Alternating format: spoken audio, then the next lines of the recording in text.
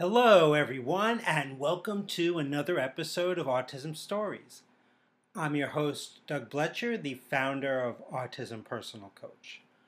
Autistic people are the true experts of the autistic experience, and Autism Stories is where we interview autistic people to learn from their stories, experiences, and get their insights. If you'd like to be notified about each week's episode of Autism Stories, we suggest you subscribe on your favorite podcast listening platform. We'd also appreciate it if you could give us a positive rating and review, as it will help others to learn about autism stories.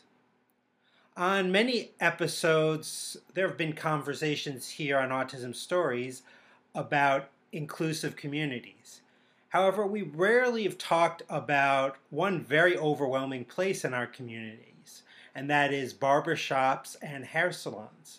That's why I'm excited to talk with Demi Rivera today. Demi owns her own hair salon, and we discuss how she makes the salon inclusive for neurodivergent folks. We hope you enjoy today's conversation. Demi, thanks so much for joining me on Autism Stories. Thank you so much for having me. This is a really awesome thing to be invited to.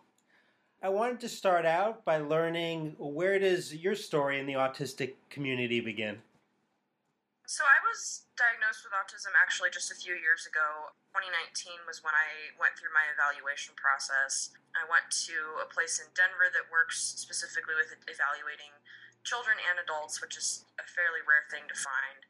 And I just kind of, went into it mainly at the advice of my family members. Both of my dad's sisters are occupational therapists, and they knew something I think was happening when I was a kid, but it was kind of hard to tell just with limited research at the time back in the 90s. And women and non-binary people express a lot of different traits than male. So it took a long time for me to realize that was kind of what was going on. I had a lot of various diagnoses over the years when I was a teenager, obsessive compulsive disorder, anxiety, borderline personality disorder, all of these things that really, when I started to put the things together, I'm like, oh. So I had gotten evaluated, and maybe 2 months later they came back with the paperwork and saying, yep, you're a level 1 on the autism spectrum. And it was quite a shock to me, but I also felt like it changed everything for the better. I was able to really understand myself a lot better, like being able to understand my family a lot better. And yeah, so it's really only been a few years. I feel fairly kind of new to the community and still trying to kind of, figure out where I fit and everything. I'm trying to kind of understand, things that maybe I masked and hid over the years and trying to unlearn that. So still fairly new. Now, we've had over 200 interviews here on Autism Stories, and I've talked with a lot of people who do a lot of different things. However, I've never talked with anyone that owns their own hair salon like yourself. What made you want to pursue being a hairstylist and then opening up your own salon? So my grandmother's a hairstylist, and I kind of grew up around her little home studio that she had in her basement. Spent a lot of time at her house, and so that was a very familiar kind of trade for me. Made a lot of sense, working with my hands. It was something I wanted to do. Initially, when I finished high school, I thought I wanted to go to art school, and initially ended up settling on hair school because it was a very tangible way for me to get my creative outlet. I was doing my own hair, my friend's hair in high school, and it just made sense to me. And I said, all right, let's go to school and give it a shot. And that was about 10 years ago. So then I had pretty much only worked in full-size salons up until now. I had been working with Aveda for a while.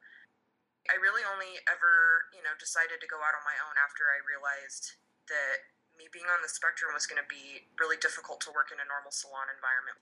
So after some time of just really constantly being in sensory overload and not knowing it, I realized that I could just do this in my own room or in my own studio. I don't have to deal with all of the excess noise and people and socializing and all of these things that, like I was saying about the shop, it just started to make more sense to me over time, because there were a lot of people who had salon suites that, they just were doing it in the sense of I just want to have my own business and run my own, books and just have control over everything. And that also intersects a lot, I think, with being autistic, that it's nice to have control over those things.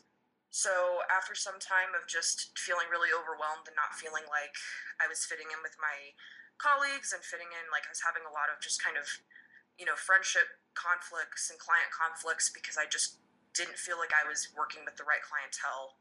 I just decided to kind of move off on my own and maybe try to rebrand a little bit. So that was what I did in January of this year. Now, you were talking about hair salons, and for a lot of the reasons that you mentioned, they can definitely be overwhelming. And something that you do that I wish more hair salons and barbershops would do is create videos to help new customers understand what to expect when they go into the hair salon. So after all, it can be a very stressful going to a new place. So what are some important expectations that you think, like maybe other hair salons, barbershops, or just businesses overall should have in these type of videos? So the biggest thing that I really was able to benefit from with, things like Google Maps and just kind of, different online kind of features that businesses have nowadays, especially after the pandemic, to kind of give people a feel of like what to expect when they're coming back, reopening businesses and all that. And I found that to be very helpful because then I didn't feel like I had to maybe ask as many questions or, I had to think too much about what do I bring with me? Can I wear this inside? What should I have? Like, what is the building going to look like? Am I going to be overwhelmed? It was a lot of that sort of thing. Really, just kind of the video that I initially had posted was just to help people navigate through the building. We're a fairly large salon suite. I think we have about 30 units within our building. So it could be a little bit of a maze when you first walk in. So just kind of giving people an idea of like, where the parking is going to be. Like, how do you get to the parking garage and make sure you park in the right parking garage? How do you find my room? Where's the bathroom? Where's, basically just to bypass the potential of a lot of people like myself who maybe don't want to have to ask strangers for directions or, hey, can you tell me where so-and-so is? And just the human interaction, it really just negates a little bit of that so that if they feel like they don't want to talk to anyone, like then they don't have to. They can just look at my video and go, oh, okay, it's down this hall. I just need to, find it down here. And it just eases a lot of stress. And I feel like preparing us to go to things that maybe are not a big deal to other people, but they are to us. Now, I've supported many autistic people in getting their haircut. And one of the things that you do that I love is that you allow people and clients to text accommodations they might need before they arrive. So I'm sure this is so helpful to your clients, but I was wondering what feedback have you heard from them about having the option to text accommodations before they arrive? So I don't know that I've necessarily gotten a ton of feedback after the fact, but I think usually when they do text me, that's usually when I get the initial kind of like, oh my gosh, thank you for allowing me to give you a heads up on XYZ. It just makes things a lot more comfortable for me. It makes this a lot easier and it makes people want to come back because this is, this is a service that everyone should be able to enjoy regardless of disability. And having, I think, that extra little bit of care and concern from the professional standpoint is really important. I would honestly love to even see other beauty professionals like nail technicians, massage therapists, and all of those things eventually maybe come around to doing something like that. I have a few people that, they can't handle having any sort of hand on their head at all while their hair's being cut. And for some cuts, that can be tricky, especially shorter ones. But thankfully, my longer haired clients, I don't even have to actually touch them with my hands at any point. I can just use like a wide tooth cutting comb and just kind of scoop up sections directly from their scalp without actually touching them. So I've kind of learned, a few different ways through just the differences that my clients have, how I can really kind of get creative and try to make it an enjoyable process for them. I also have a few people, that they don't want to talk during their appointments. So I have a lot of people who do silent appointments. I have a lot of people that they'll usually kind of text me and let me know like what their, if they have light sensitivities, sound sensitivities, if they have any like specific scents or aromas that they really dislike. Usually I'm personally very sound and smell sensitive. So typically I try to make it as noisy with the option of having a tiny bit of music in the background, but then also like a comfortable setting just for both of us because that way we can both kind of benefit from that. Yeah, definitely. And inclusive, it's just such a, it's becoming more of a kind of a buzzword, but there's not usually like action behind that word. And when you do things like allowing people to text you, like it definitely feels, it feels a lot more inclusive. And you said definitely you want to come back just I want to go to your salon. And, just the fact that you have text availability. I wish so many more businesses would provide texting.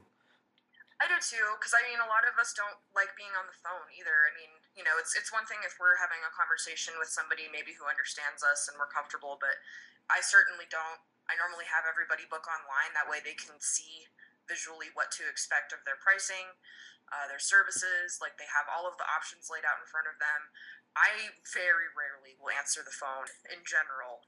So if a client is trying to contact me, I make it pretty clear to all of them. Feel free to text my number, but if you call me, you can leave a voicemail, but I'm probably not going to answer.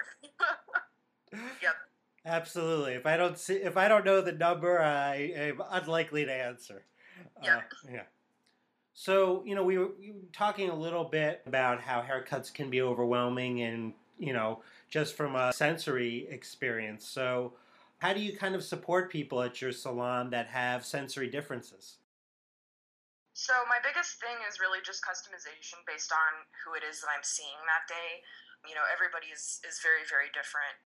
So I have a lot of options kind of around the salon just to help kind of aid people through the process. If people are a little bit more sound sensitive, especially to blow dryers and just noisy equipment in general, I have earplugs that I keep in a little like mason jar by my station. I have a number of fidget toys. My collection is slowly growing on that one, which seems to be the favorite amongst anybody that I have in my chair, because I also see a lot of people with ADHD. A lot of people just keep their hands busy under the cape while I'm cutting. Makes a huge difference. So between that, I have fluorescent light filters on the ceiling, so that kind of helps to buffer some of that light, especially above the shampoo bowl. Most of my product line is naturally scented, so I find that most people are not finding that to be, as offensive as maybe synthetic fragrance. But yeah, I mean, those are the main things, just kind of having the option of not having to talk, not having to really like, if someone doesn't want me to shampoo them, they can just come in with clean hair. I totally am very flexible with all of my services. The other thing is just really being able to kind of understand them from my own perspective as well. I think that it'd be one thing for a hairstylist that's neurotypical maybe to kind of see past those things or not see that they're the smaller things that can really be important and make a difference to their clients. I personally am not an eye contact person. So typically when I am working on my clients, it's kind of nice that neither of us have that expectation of, well, we have to make eye contact with each other. We have to shake each other's hand. We have to have small talk and go through all these things. And realistically, we don't have to do that. And I think that's why we're both very comfortable with each other. And that alone has even made it easier for me to work in my career, because I know that I'm also understood by my clients and I don't have to explain myself to anyone. So we really have kind of a good kind of relationship there. I really kind of cater it to whatever somebody needs. I think the only thing I'm still working on being able to accommodate is really just the light differences besides the fluorescent lighting, creating a little bit less light. I do have a color changing glass orb lamps from IKEA, and I have the color changing bulb in there. So sometimes if I'm shampooing people and they're having a little bit of overwhelm, I'll just turn the main lights off and then shampoo them with that color changing light going on. And my room is also equipped with sound insulation because it used to be a massage room previously. So my room in general is probably my favorite of the building. It's in the back, it's kind of away from foot traffic, and yeah, it's been really great. Now, some of the people I've went to salons with have multiple marginalized identities, in particular being autistic and having LGBTQ plus identities. Now, I know your salon, Talking Hairs, caters to folks with these intersectional identities. What are some really important things you think hair salons should do in supporting people with intersectional identities? So I think that for me, that was actually how I kind of shaped my clientele. Initially, I was working at an LGBTQ focused salon around the time that I had gotten my diagnosis. And it kind of just overlapped because, there are so many of us that are both. I'm not sure of the exact statistic, but something like 70% of people that are on the autism spectrum also identify somewhere on the LGBTQ spectrum as well. So there was just kind of this natural overlap of like, well, if we have one, we probably have the other. So it was just kind of an effortless blend of the communities there that I really didn't even have to kind of push for. It was just already there. So I felt very lucky in that way. I'm genderqueer, and I also, would like to be able to be comfortable around my clients in that way as well, and not feel like I have to, explain myself. All of my services are gender neutral in terms of pricing and in terms of what they're doing. I don't call haircuts men's or women's haircuts. They're more like short, long haircuts, very specific to really just whatever it is they need done. I'm a little bit trauma informed. I try to work with, make sure I know everyone's pronouns the minute that I meet them, and I try to write that down in a note. So really, I just kind of try to treat them the way that I would want to be treated. And I think that it's really important that we have a space that caters to both of those identities. I'm always thinking about community and connection. And I know for autistic and neurodivergent folks, connecting with others who share those neurotypes can be extremely helpful in their journey. So I read that you have about 185 or so clients through your salon, Talking Hairs. What's been your experience for you in developing community and connection through your business? To be honest, it's been a huge life changer in terms of just feeling like I have somewhere to fit in. For a long time, working in the hair industry and not knowing that I was autistic was really hard because I felt like I was consistently being misunderstood by people or misunderstanding them. I never really, I had okay relationships with people I had worked with in the past, but just always felt like something was off about me personally, or the connection between myself and that existing community, the beauty industry in Denver. But yeah, once I kind of made the switch, it was very easy for me to just be like, yeah, okay, these are my people. These are the people that I am meant to be around. These are the people I'm meant to be servicing in the beauty industry, because a lot of us kind of feel like maybe we're forgotten as well.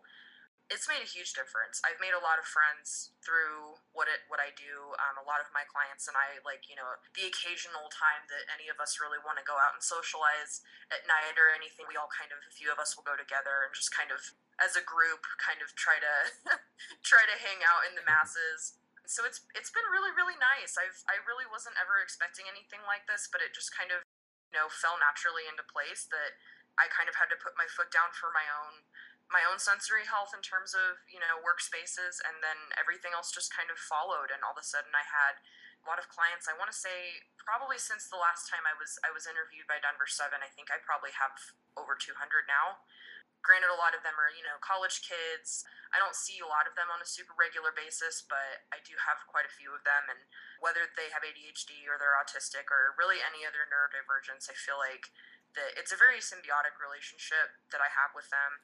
Just being able to be myself and talk about things that I have a hard time with. And then typically a lot of my clients have a lot of those things in common. So we have a lot of things to talk about. We have a lot of like common ground to share, and also I feel like we have a lot of support to offer each other. So that's been really great, and I feel like it's honestly, that's kind of why I'm trying to like keep it all running. I'm trying to keep it together and pretty much spend any money that I have into this business so that I can make sure that we all have a place to be and a place for us to get our hair cut and just feel better, because we all deserve that. And how can people learn more about your business, Talking Hairs? So they can follow me on Instagram at talking_hairs. It's all lowercase. I have a booking website, talkinghairs.square.site. That's all lowercase as well. I do have a link tree, which I think is linktree/talking hairs. I do believe there is an underscore in between talking and hairs. Mostly just Instagram is usually the best way to follow me. All of my contact information is on my link tree and also on my Instagram as well. Typically, email is the best way to get a hold of me if someone has, a consultation question, or if they, want to ask me something specific about an appointment or give me a heads up. That's really, I think, the main thing. I'm located on the east side of the University of Denver campus. So also I'm happy to, meet with people if they ever want to come check the shop out. They can just get a hold of me or even just stop by and, our concierge will show them where I'm at. I'm pretty happy to just kind of talk with people about it if they have any sort of questions. I might also have a Facebook page. It's Talking Hairs on Facebook. Well, Demi, I really appreciate your time today. And if all like hair salons or barbershops or wherever was inclusive as yours, I think I would get my hair cut a lot more often because it seems like a fun experience versus something that I'm like, do I have to do this? Yeah. Exactly. That's, I never liked getting my hair cut as a kid. There's plenty of pictures of me, having my hair blow dried by our hairstylist, and I just look absolutely miserable. And I think it's funny to look back on it now that I am a hairstylist, and I'm like, well, at the time I didn't know that I was autistic. Nobody did, I think, and so they just assumed that I just was miserable at the salon just for the sake of being miserable, but really I was in sensory overload the whole time. So I think that if, ideally my goal in the future would be to be able to go salon to salon to, kind of train or inform a lot of, the staff just on how they can better handle that. I think that that would be something that would be really good, even just in smaller salons. Bigger salons are a little bit more difficult to get, people on board with that sort of thing kind of collectively at the same time. So that would be something I would really like to do just because, obviously I'm in Denver and there needs to be more options like that. There's a lot of us and we all deserve a place to go and feel good about ourselves and good with the way that we look, especially with somebody that might be more informed about sensory specific haircuts and things like that. A lot of us don't like having hair touching our ears or our foreheads and things like that. So just having someone that can offer those suggestions, make people comfortable in the long run would be really, really helpful. So that's definitely a goal I have for the future. Thanks so much, Demi. Yeah, thank you. Thanks so much to Demi for the conversation. To learn more about Demi and Talking Hairs, please check out the link in the podcast description for this episode. So this is the part of the episode where I'm going to tell you about Autism Personal Coach and how we can be helpful in your life. Did you know that at Autism Personal Coach, we provide extraordinary support to live self-sufficient and purpose-driven lives through our customized coaching? If this is something that you're interested in learning more about, please visit autismpersonalcoach.com for more information. I hope you enjoyed this episode of Autism Stories, and if you did, if you could tell a friend, foe, or anyone you know about it so they could have the same enjoyable and educational experience as you when listening to Autism Stories, it would be very much appreciated. Until next time, I'm Doug Bletcher of Autism Personal Coach. Talk to you then.